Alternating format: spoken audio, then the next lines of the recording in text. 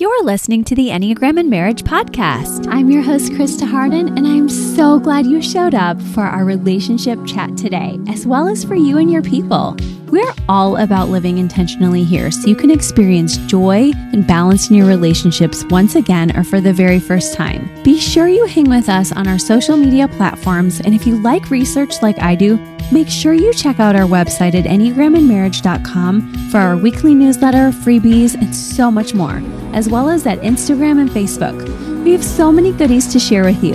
Let's dive right in together.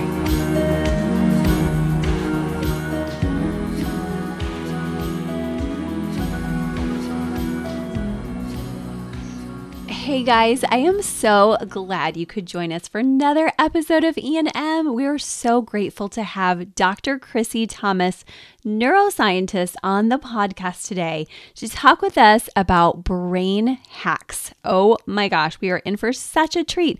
We're talking all things brain boosting because we know that in life and in marriage, we not only need to look at our hearts and our body work, but also how is our brain functioning at optimal levels or not functioning at optimal levels to help our marriages. And we want to bring it back to its very best places and spaces. And even if you're not in a relationship today, we want you healthy, especially if you're like, hey, why am I not happy? Why am I not satisfied?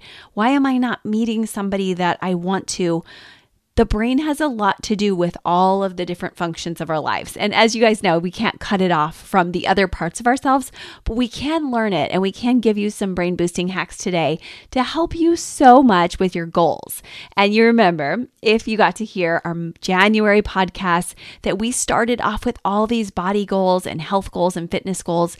And some of you are like, I am onward and upward with those, but many of you are like, what happened? Why am I losing my momentum? So today we're just really reminding you of the importance of taking care of yourself so that you can get back in the saddle in every way, but especially here with life, with marriage, with relationships, with healthy relating. And why I'm so happy Dr. Krissy is joining us is it is truly her specialty, and she adds a life coaching element. Her whole forum in her online world, her Instagram, where I found her, is helping busy people understand how brain health leads to good mental health. And she knows and is very research-based in her 5 zone with us to do that work.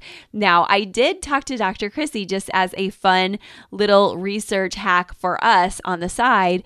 After this episode, I talked to her and she did the Enneagram test at Truity, which I really enjoy. And yes, I do partner with Truity, but I really just wanted her to show us like a little bit of the inside of her. And she was so cool and willing to talk even Myers-Briggs with me. But here in Enneagram world, she was really able to identify 3 as her strongest type with a very close 1. And then also some 5 and maybe even a bit of 7. But definitely if she's a 3, she's a 3-wing 2 because her 2 is almost as high as her 3. So huge, huge, huge heart for helping. You're going to see that today on the podcast. As you might notice, if you hopefully go to her website, you'll see that she has also a huge heart for children. She's just really a gift to all of us, but she's a medical neuroscience and professor. For those who want her formal title, she has a Ph.D. and she's truly an expert in medical conditions that affect the brain. She has received fellowships from all over the place. She has done work with McMaster University. She's currently a professor. She's been featured in CBC's Her Story in Black as one of the top 150 Canadian Black women to excel within her field of neuroscience. And we're just so honored to have her on the show today. So we're going to learn all those brain hacks in just a sec.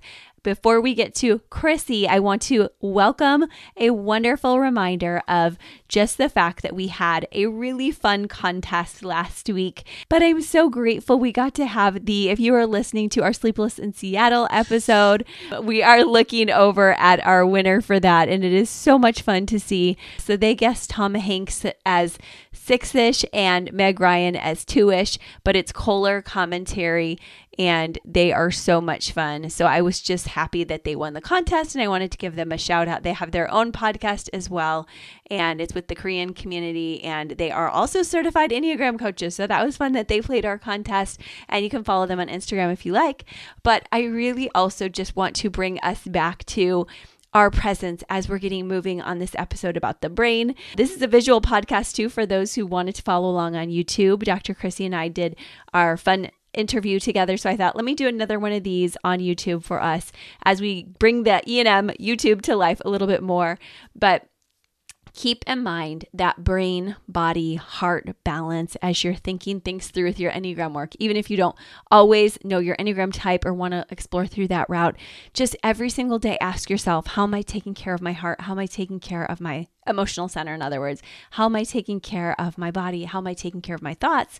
And then don't forget those instincts too, so that you are getting that self-pres here, which we're talking about, but then so we can lift up in our marriages, so we can lift up our communities. I think of it like the roots of a tree. If you don't get that saturation at the root level, you won't have that strong foundation and you won't have a healthy system or stability within your marriage. And your branches are not going to be as healthy or far-reaching or getting oxygenated as much as needed. So I think that we could really, get geeking out here with Dr. Krissy in a second on it, but we're already doing that anyway. But I just want you to know, keep all of this in mind as we're walking through this tides really on the episode today, and know that Wes and I are doing that work with you. It's not easy, but it's always worthy. And we are just out there trying to balance it all with you guys. So we had our Ed Sheeran concert last night and with friends, and we've been serving at church together because you need a healthy community.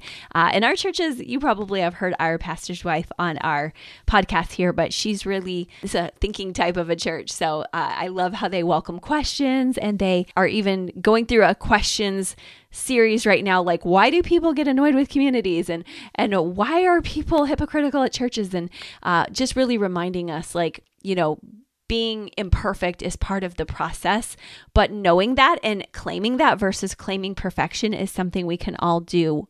Importantly, to remind one another, you're not alone in your vulnerability, and we're all struggling, even though we're all also hopefully thriving. It's not this easy rhythm or perfect balance ever. It's a sense of we fall and we rise again. There's a bit of failing forward to life. So just join us in that today as we trek along with Dr. Krissy. And here, we're going to have another fun Memorial Day episode if you're listening live for next week. So stay tuned for our mystery episode, and then a very big announcement the first week of June. So we're just here for it all with you, and let's make sure we welcome Dr. Krissy really well and get these brain hacks together. Dr. Krissy, thank you so much for joining us on the E&M pod today. Thank you so much for having me. I'm excited to be here. Oh, well, I am so thankful. It's always fun when we get to work with an Enneagram newbie. So we'll find out Dr. Krissy's type, maybe another show, but it's so fun for me to hear your sister's been introducing you to the Enneagram, and we've been loving your work as well. Oh, I appreciate that. So thank you. Yes. Tell us a little bit about yourself and your practice and what got you started with brain research and coaching. Yeah, thank you for that question. I help busy people kind of understand how brain health leads to good mental health. That is really my platform. Research shows that if we take care of our brain, we could actually help to prevent some mental illnesses, or even if we do become mentally ill, there's some resilience there that we can have if we do certain things. So I'm really passionate about helping people understand how they can improve or maintain their good mental health by understanding how the brain works. And I do that by sharing mental health strategies based on scientific research that promotes healthy, mindful lives. So I'm a neuroscientist. I've been in the field for a very, very long time. I got my Ph.D. back in 2010. And up until then, I had 3 degrees as a researcher, of course, before the Ph.D. And then for the past 13 years, have been practicing as a researcher and professor and speaker. And recently, because of all of this community engagement, I see that there really is an appetite in the community to better understand our brain and how we can support our mental health. I went back to school to get a certification in life coaching to help with that translation into one-on-one care and support. So there's a lot in there, but my entire platform and really my passion is helping people understand their brain health and how it can lead to good mental health. Oh my goodness, that is so beautiful. And I love that you are bringing it home to us versus just staying in the obtuse or ethereal region. You're really allowing it to come into practical steps today for our listeners. So don't be intimidated, guys. Dr. Krissy, I found her on Instagram. She's very relatable, as you can see and hear. So Dr. Krissy, that's beautiful. And where do you practice out of? Which region in the world are you in? So I'm in Toronto, Canada. Now tell me, where are you, Krista? God, I am in St. Pete, Tampa, Florida area. So, Okay. but I grew up in Detroit, and my husband and I took a lovely trip to Toronto once for a baby moon and had a great dinner in the CN Tower. So we love your Oh, city. fantastic. Yes, yes. Well, we welcome you back Oh, anytime. thank you. Oh, beautiful. Well, tell us a little bit about how our brains work. We've been studying in the last months conflict, and we're looking to goal set together. But I think that we really want to know, how would you say our brains work in tandem with our bodies and our hearts? Because I notice that a lot of people in Enneagram circles, we tend to look at the three centers of intelligence. But Mhm. you're reminding us how important the brain is. That's a huge question. So take any piece of it you like. Yeah, and it's a great question to start with. I think as social animals, as humans, we interact, and it's not always going to be happy and enjoyable. Sometimes there will be conflict, and conflict can be really tough, especially when emotions get involved and we get really invested. Our emotions work closely with our body and our heart, right? We're all one system. So Mm-hmm. it all kind of interacts and influences each other. When we experience conflict, we have a nervous system called the sympathetic nervous system, right? And that is our fight and flight response. It really is the system that's activated when we detect a threat, right? So our heart rate goes up, our muscles tense up, we might feel hot and sweaty. These are some of the physiological responses that our body manifests when we're in that fight and flight mode. And at the same time, our prefrontal cortex, which is in the front of our brain, very sophisticated and uniquely, our human development is very unique and complex. It's what is primarily responsible for our rational thinking. Mm-hmm. And this tends to be shut down when we're in fight and flight. Just think about it. If we're facing a lion, right, we're not thinking about how to logically kind of work through our to-do list. We are in survival mode. We want to protect ourselves. So that thinking and rational part of our brain and our system is shut down to reserve our resources to fight and to stay alive. So it's very hard to process information when we're really wound up and we're trying to, combat somewhat of a challenging situation. And it's also why it's really important in that moment that we consciously try to calm ourselves down before we respond in conflict situations. Take a moment to breathe, take a minute to calm down, right? To react, to allow us to react appropriately. And this actually prepares our brain to kick back in that prefrontal area that's responsible for our thinking, our rational thought and decision making, and to really prepare us to rise to the occasion of whatever challenge we're facing. So it's really important that to know that when our body is kind of in fight and flight and our heart rate is up, our brain is also experiencing that fight and flight response. So we have to consciously calm down so that that sympathetic nervous system can rest itself. We can dip into the parasympathetic nervous system that allows our brain then to think through things and respond in a way that's advantageous in that situation. Okay, that is so helpful. So we're in now that sort of rest and digest stage or state, and we can think things through. And you're really making me feel some positivity here that we can come back to the frontal cortex processing. It's not lost forever.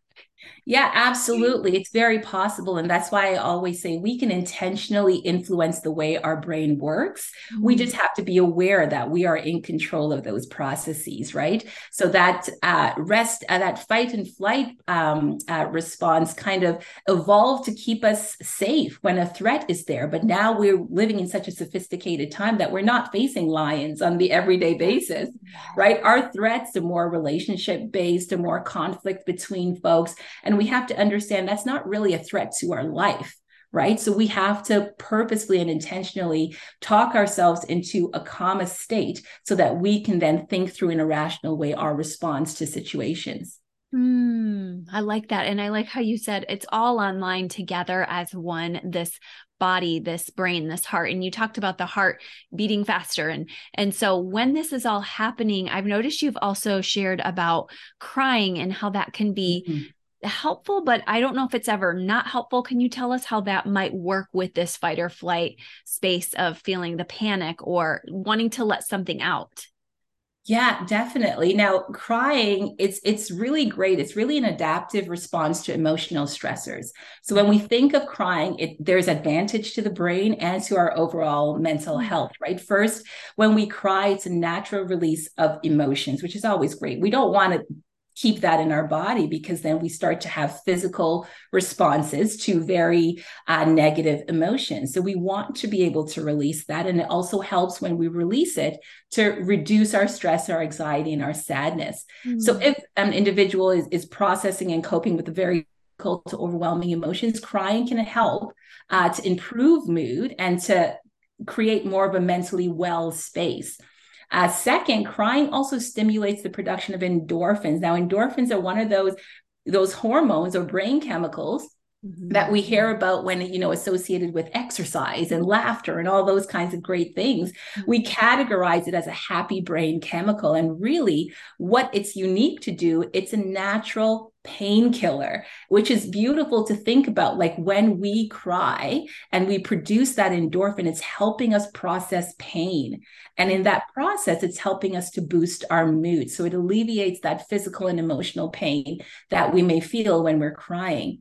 Another thing that crying is really great for, it also improves that social connection and communication. We talk about being social beings, so we can sense each other's emotions, right? And we might get there where we were in our talking, how we might do that. And crying is a way to bolster that social connection and that communication through people, right? Signaling to another that I need support, I need help, and deepening that relationship and that connection between folks. So really, crying is advantageous, and it's really an adaptive response that's helped the brain and the body deal with emotional stressors. Oh, that's so helpful. Thank you. Because I think some of us out there in the Enneagram world, some of us more aggressive types or withdrawing types, we might not be quite as present with those experiences. And just hearing you say, it's going to help your body to regulate. And maybe your partner senses your anger and frustration, but they don't know about the sadness below. So it really gives these cues socially, like I'm hurting here. That can be, I know, very helpful. And of course, to some people, overwhelming. So of course, relationally, I think it can get a little bit messy, but everyone needed to hear this today, that there's a lot of health to tears. Maybe spouses can be sharing this together. Yeah, absolutely. And you're absolutely right. There is diversity in the way that we all process, our feelings and our emotion. There is a bit that if someone is prone to crying and using that as a way to help with emotional stressors, then that's their way and it's advantageous for the brain. If that doesn't work for you, well, crying works for everyone. It affects the body in the way. But if that is not a way that you have learned to process your emotions, maybe your outcome is something else, or your outlet is something else. It's just making sure that the stress is not kept within your body and it's released in some way. And crying is a very natural and healthy response to releasing that stressor. Oh, that is just so comforting to hear. And I love that it has a flow and it will have an end and it does not go on forever, but that it can actually really help people in so many ways. And that really goes with my next question about, brain chemistry. And you talked about brain chemicals running through, and how are they part in general of relationships with the work we're doing at home? Is there any tips we can have about how to sort of garnish our emotional capacity with knowledge about our brain chemistry? Yeah, and it's a great question. When we talk about relationship, togetherness, mental wellness, there are four main chemicals that the brain uses. Now there are lots, but these four are ones that we have a lot of understanding about how it affects our well-being and also our relationships.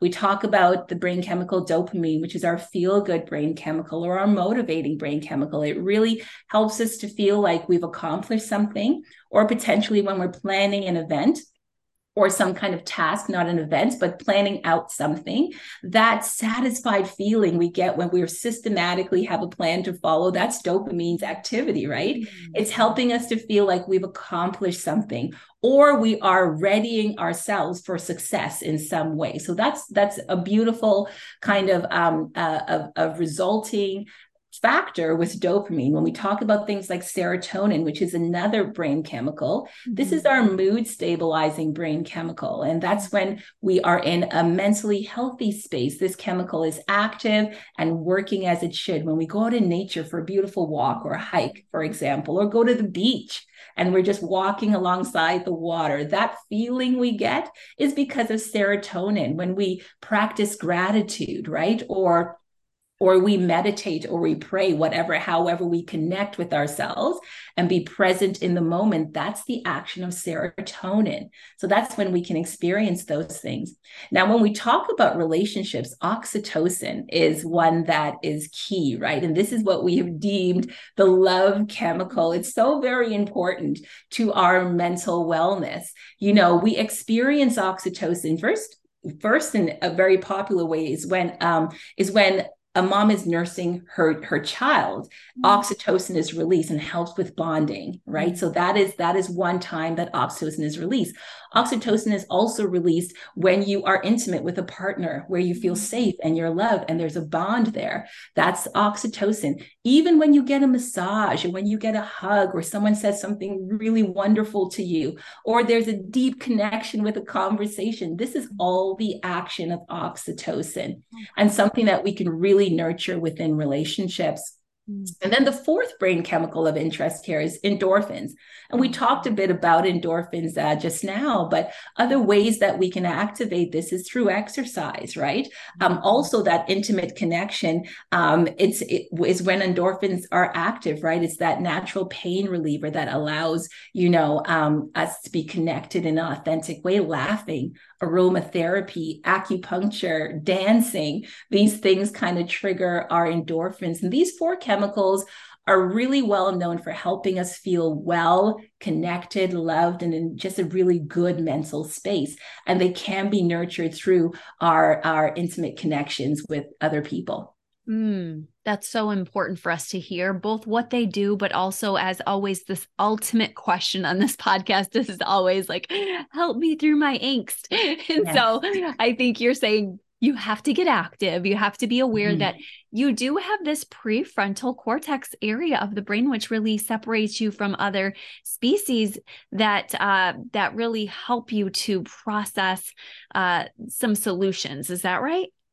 Yeah, absolutely. So that helps us with our thinking. These chemicals really help. They're like the gas in the car, right? The brain is the car. It has a system, it has connections, it has things that does things, but it has to have the gas in the car to go, or the electricity in the car to go, right?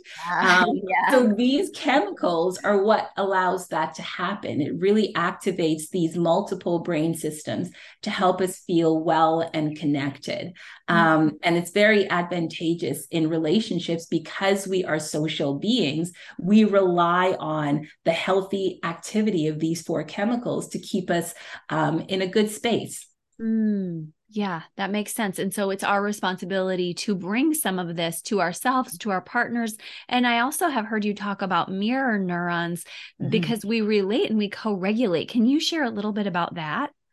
Yeah, for sure. Now, mirror neurons, it's a beautiful thing, right? And especially as, again, we think that we are social beings, to think that the brain has a mechanism within it to help us connect authentically and powerfully socially is something that's really exciting to me as a neuroscientist. Right? The mirror neuron, it's a type of brain cell that allows us to understand and empathize with other people, right? And that's really important when we think about our relationships.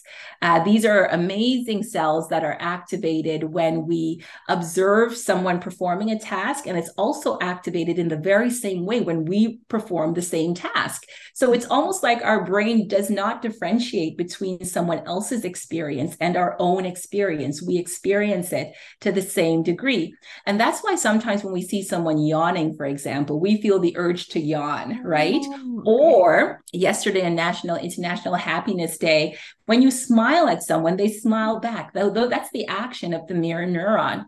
Now, if they don't smile at you, that's a learned effect, a learned behavior, because the brain does ready us to respond, right, to smiling or mirror neurons, mirroring someone else's actions. Now, mirror neurons, it plays a really crucial role when we think about social interaction. It really helps us to develop those greater, deeper, empathetic experiences between individuals, and being aware of our own kind of nonverbal communication, as well as paying attention to others, it can help us to kind of establish that stronger emotional connection. But I know it's also very, very important that we inquire about those cues and not make assumptions based on what we're seeing, but say, well, ask, like, how are you feeling? I'm seeing this in you. I'm sensing this in you. You know, when we say, I sense something, that's the mirror neuron system, right? Asking and trying to understand what's happening with the other person. Yeah. So that we allow our mirror neurons to help us with that empathy, but we go the step further and really use our communication to understand what's happening with the other person and then respond appropriately.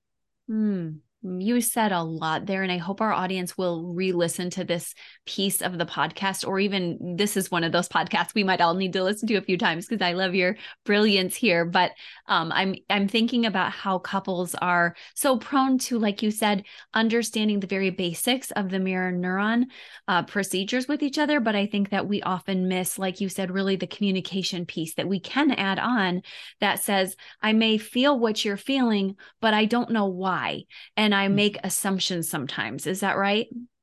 Yeah, absolutely. And this is like the life coaching hat that I'm putting on here. You know, assumptions can be limiting. So we really do have to ask about that other person's experience so that we can better understand, right?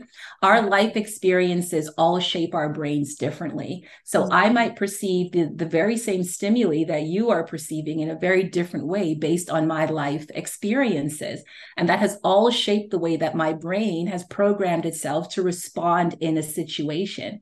So although I'm sensing what you're putting out there, those nonverbal cues or your emotions, I still have to inquire about what's going on with you, because you're still a unique person and would interpret things very differently than I might based on our past experiences. Yes. Oh my gosh. I wish I had talked to you earlier today because I made a mistake with both of my teen daughters. They're dual enrolling at college classes, and I saw this stressful countenance on both, and I was sort of judgy with it. And I really didn't ask. I just sort of presented this aggressive stance of like, you guys are acting like moody teenagers, and then they're like, we are so stressed. And I'm like, okay, well, maybe we need, like, thankfully we were able to repair. And I'm like, maybe we need to step back. Maybe next year we don't take so many classes so that we can still have a pleasant countenance.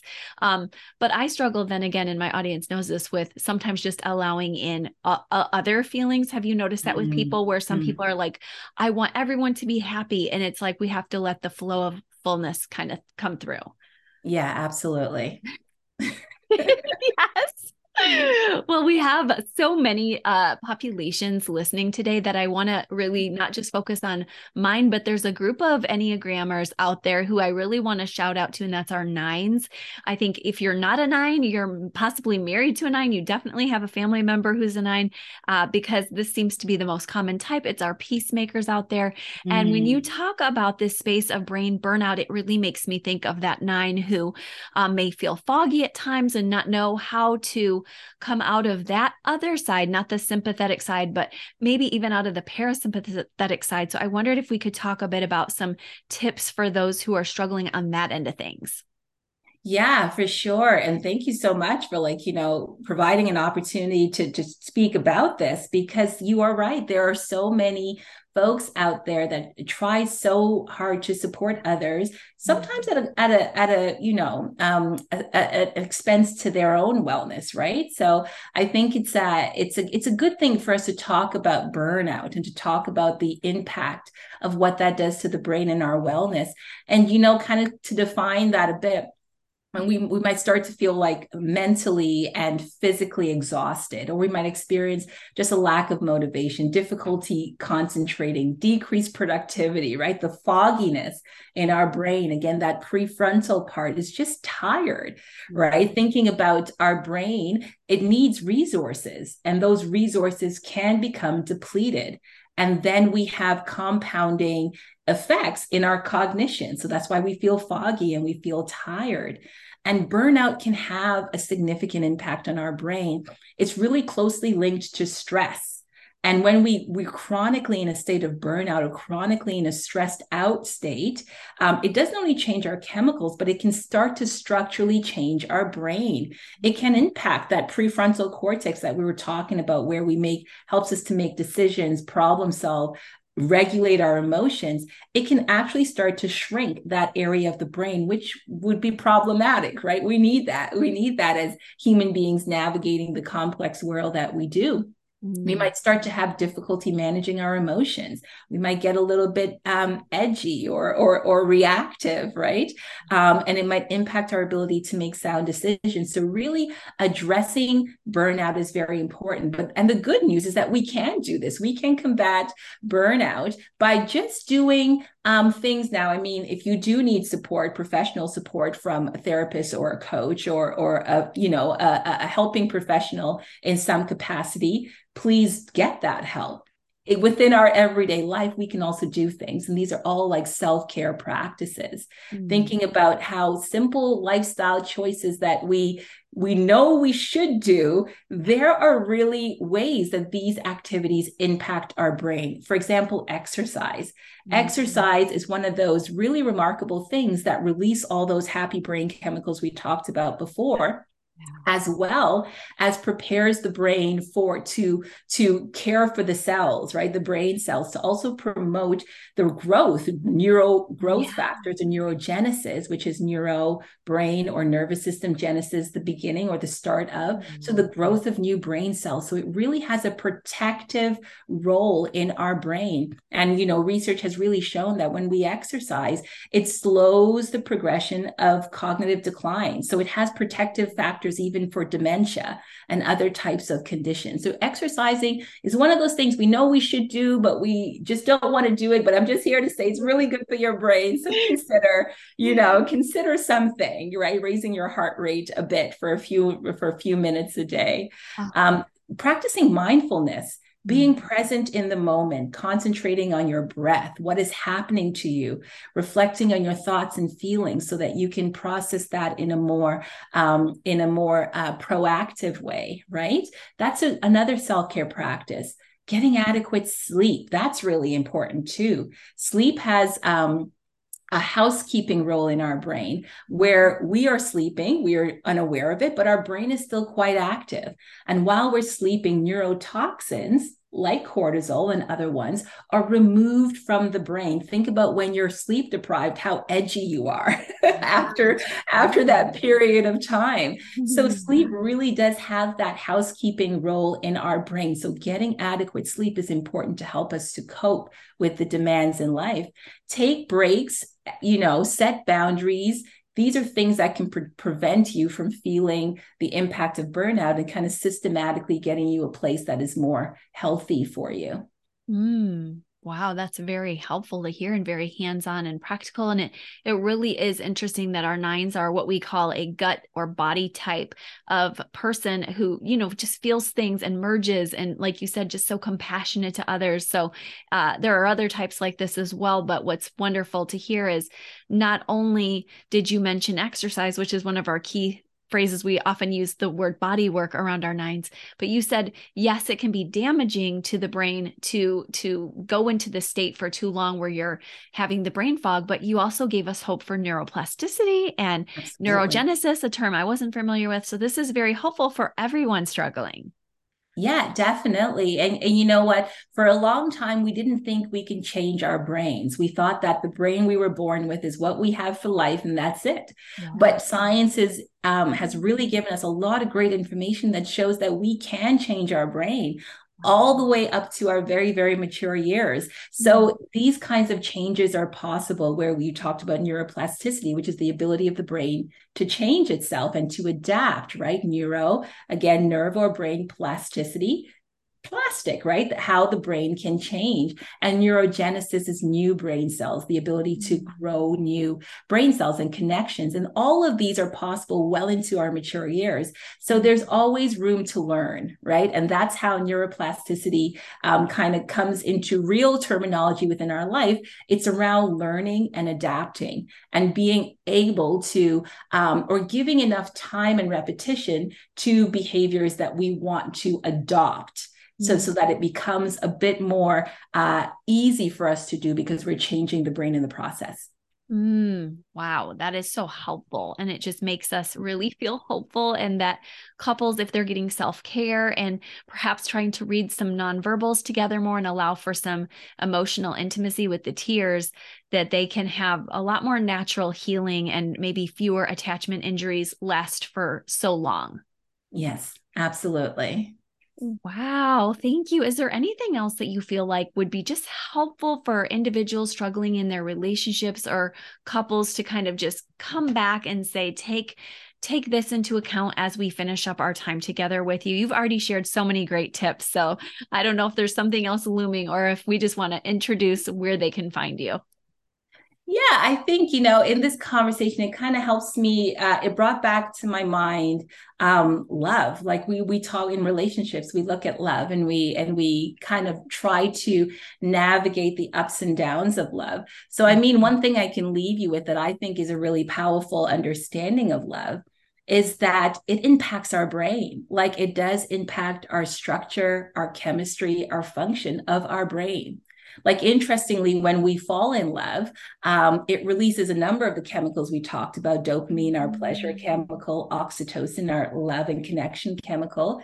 It also introduces adrenaline. Like you can think about that, right? That feeling of pleasure, happiness, and excitement that we experience when we're in love and it's young and it's fresh and all these kinds of things. Yeah. These chemicals activate our brain's reward system. So really, there's a sense of euphoria and that motivates us to pursue the person we love. So love is really powerful. And over time, as our relationships kind of deepen, our brain can also undergo structural changes because of the repetitive access and association to the folks that we love. So we start to associate these with networks in the brain that are good for attachment and empathy. They become more active and more connected. So love does change our brain. It's actually a very, very powerful thing. It really supports our feeling of closeness, intimacy, and emotional bonding. But on the other end, and this is what I really want to say, the intensity of love can also have negative impacts on the brain, right? Like when we experience deep disappointment or heartbreak or rejection, these can have similar effects on the activity within the brain. And we can experience this the same way we might experience physical pain. This is another thing that the brain cannot differentiate between emotional pain and physical pain. So if we have heartbreak, we can experience that as to the degree of the intensity of physical pain. And I say that to say, if you are in a relationship or you have a relationship where there has been pain or rejection or emotional wound, a care and attention needs to be given to that, because that person's experience is very real and very authentic, and it has concrete changes that are happening within the brain that would need support in just the same way as if you bruise your knee or you twist your ankle or such. The brain does not differentiate between physical and emotional pain. Wow. So I've been thinking of the phrase lately, beyond attachment wounds, because I'm hearing you say when we do get locked there, it's important not to just leave it. It's important to address it because it is changing the neurobiology and needs to be looked at as just the same as a physical wound that needs attendance. Yeah, absolutely. Absolutely. So there, it's important for us to understand, and I try to reiterate all the time, that when we experience our thoughts and our feelings and behaviors, it seems quite abstract, but all of these things are the results of very physical changes in our brain and our body. So the more that we kind of demystify our emotions and our feelings, and when you say, okay, this is actually because my brain is doing something, or because a different system in my body is doing something, is the more we can have a target for caring for our brain and our body and our wellness, and supporting those healthy connections with others, because it will be healthy for us physically as well as them when we are connecting in a more authentic and healthy way. Yeah, that's key. Authentic, but also healthy. And these mirror neuron experiences are more positive, but like we said, richer, more mobile, not just the one affect of totally burnt out or over the top, pretending it's all okay. You're really allowing people to have that flexibility of feeling your stuff, doing your work, taking the time out for it. And we just can't thank you enough, because we know that couples often do experience the euphoria in the early years, but you just even reminded us today that there are deep attachment pieces of the brain when we stick it out and when we work out our conflicts, long-term love rewards. And I didn't really know that. Yeah, it's a really powerful thing. Love is great. It takes work, and it takes nurturing, and it takes us to care for it. And these things do change our brain in wonderful, wonderful way. And we just have to, understand it and kind of get into it. Just really take advantage of the advantages of having a loving relationship, and working through the things that just keep it healthy and whole, for sure. Thank you. It really helps everybody to say, I'm doing my work for me. It's going to change that whole family system when I do my work. So I don't have to feel guilty or wrong or bad about doing my work to refresh myself through this. So thank you so much. Where can we find you, Dr. Krissy, so that others can get to know you as well? Yes, well, thank you for having me. This was a great conversation, and I hope that it's helpful to your audience. I'm on Instagram. So my Instagram handle is dr.krissy.phd. So that's Dr. Krissy, PhD. I'm on Instagram, and that's really it. I have handles all over the place, but Instagram is the only place I am consistently. And then I do have a website, drkrissy.com, if you want to find a little bit more about what I do and the services I offer. That is there, and that's all spelled out, doctorkrissy.com. Oh, thank you. That's so fun that you also offer the coaching. Somebody may be benefiting from that. I really hope so, because you are just such a wealth of knowledge, but also I see your huge heart space as well, and analytical skills. So we just are so honored to have you today. Thank you again so much. Thank you. Okay, you guys, I knew that would be an inspiring episode for all of us, and it was, and I'm so glad. So visit drkrissy.com, find Dr. Krissy on Instagram. Make sure you work on at least one thing from today's episode that you can bring out. Set your intention with me right now. If you need a deeper dive, make sure you come back for our Deeper Dive Wednesday episodes here. Subscribe. Make sure you share the show. We're so grateful to be doing this with you, but you guys are the ways that we can spread the word about all we're doing here, and we just appreciate you so much, more than you know, when you do that. So thank you so much. We will see you for a fun Memorial Day week next week with a mystery episode, and then we'll see you the following week with a big E&M announcement, and we'll talk to you soon, guys. Bye-bye. Thank you again for listening with us. It was so wonderful to have you. I love knowing we're doing this journey together, not perfectly, but with love, grace, and hopefully some fun too. If you loved today's episode, make sure you leave us a 5-star review at Apple Podcast or Spotify so others can find it too. Visit our show notes so you can get all the links from today's show, as well as EnneagramAndMarriage.com, the Instagram, the Facebook, and all over the place. Make sure you spread the word. Love living intentionally with you. Bye-bye.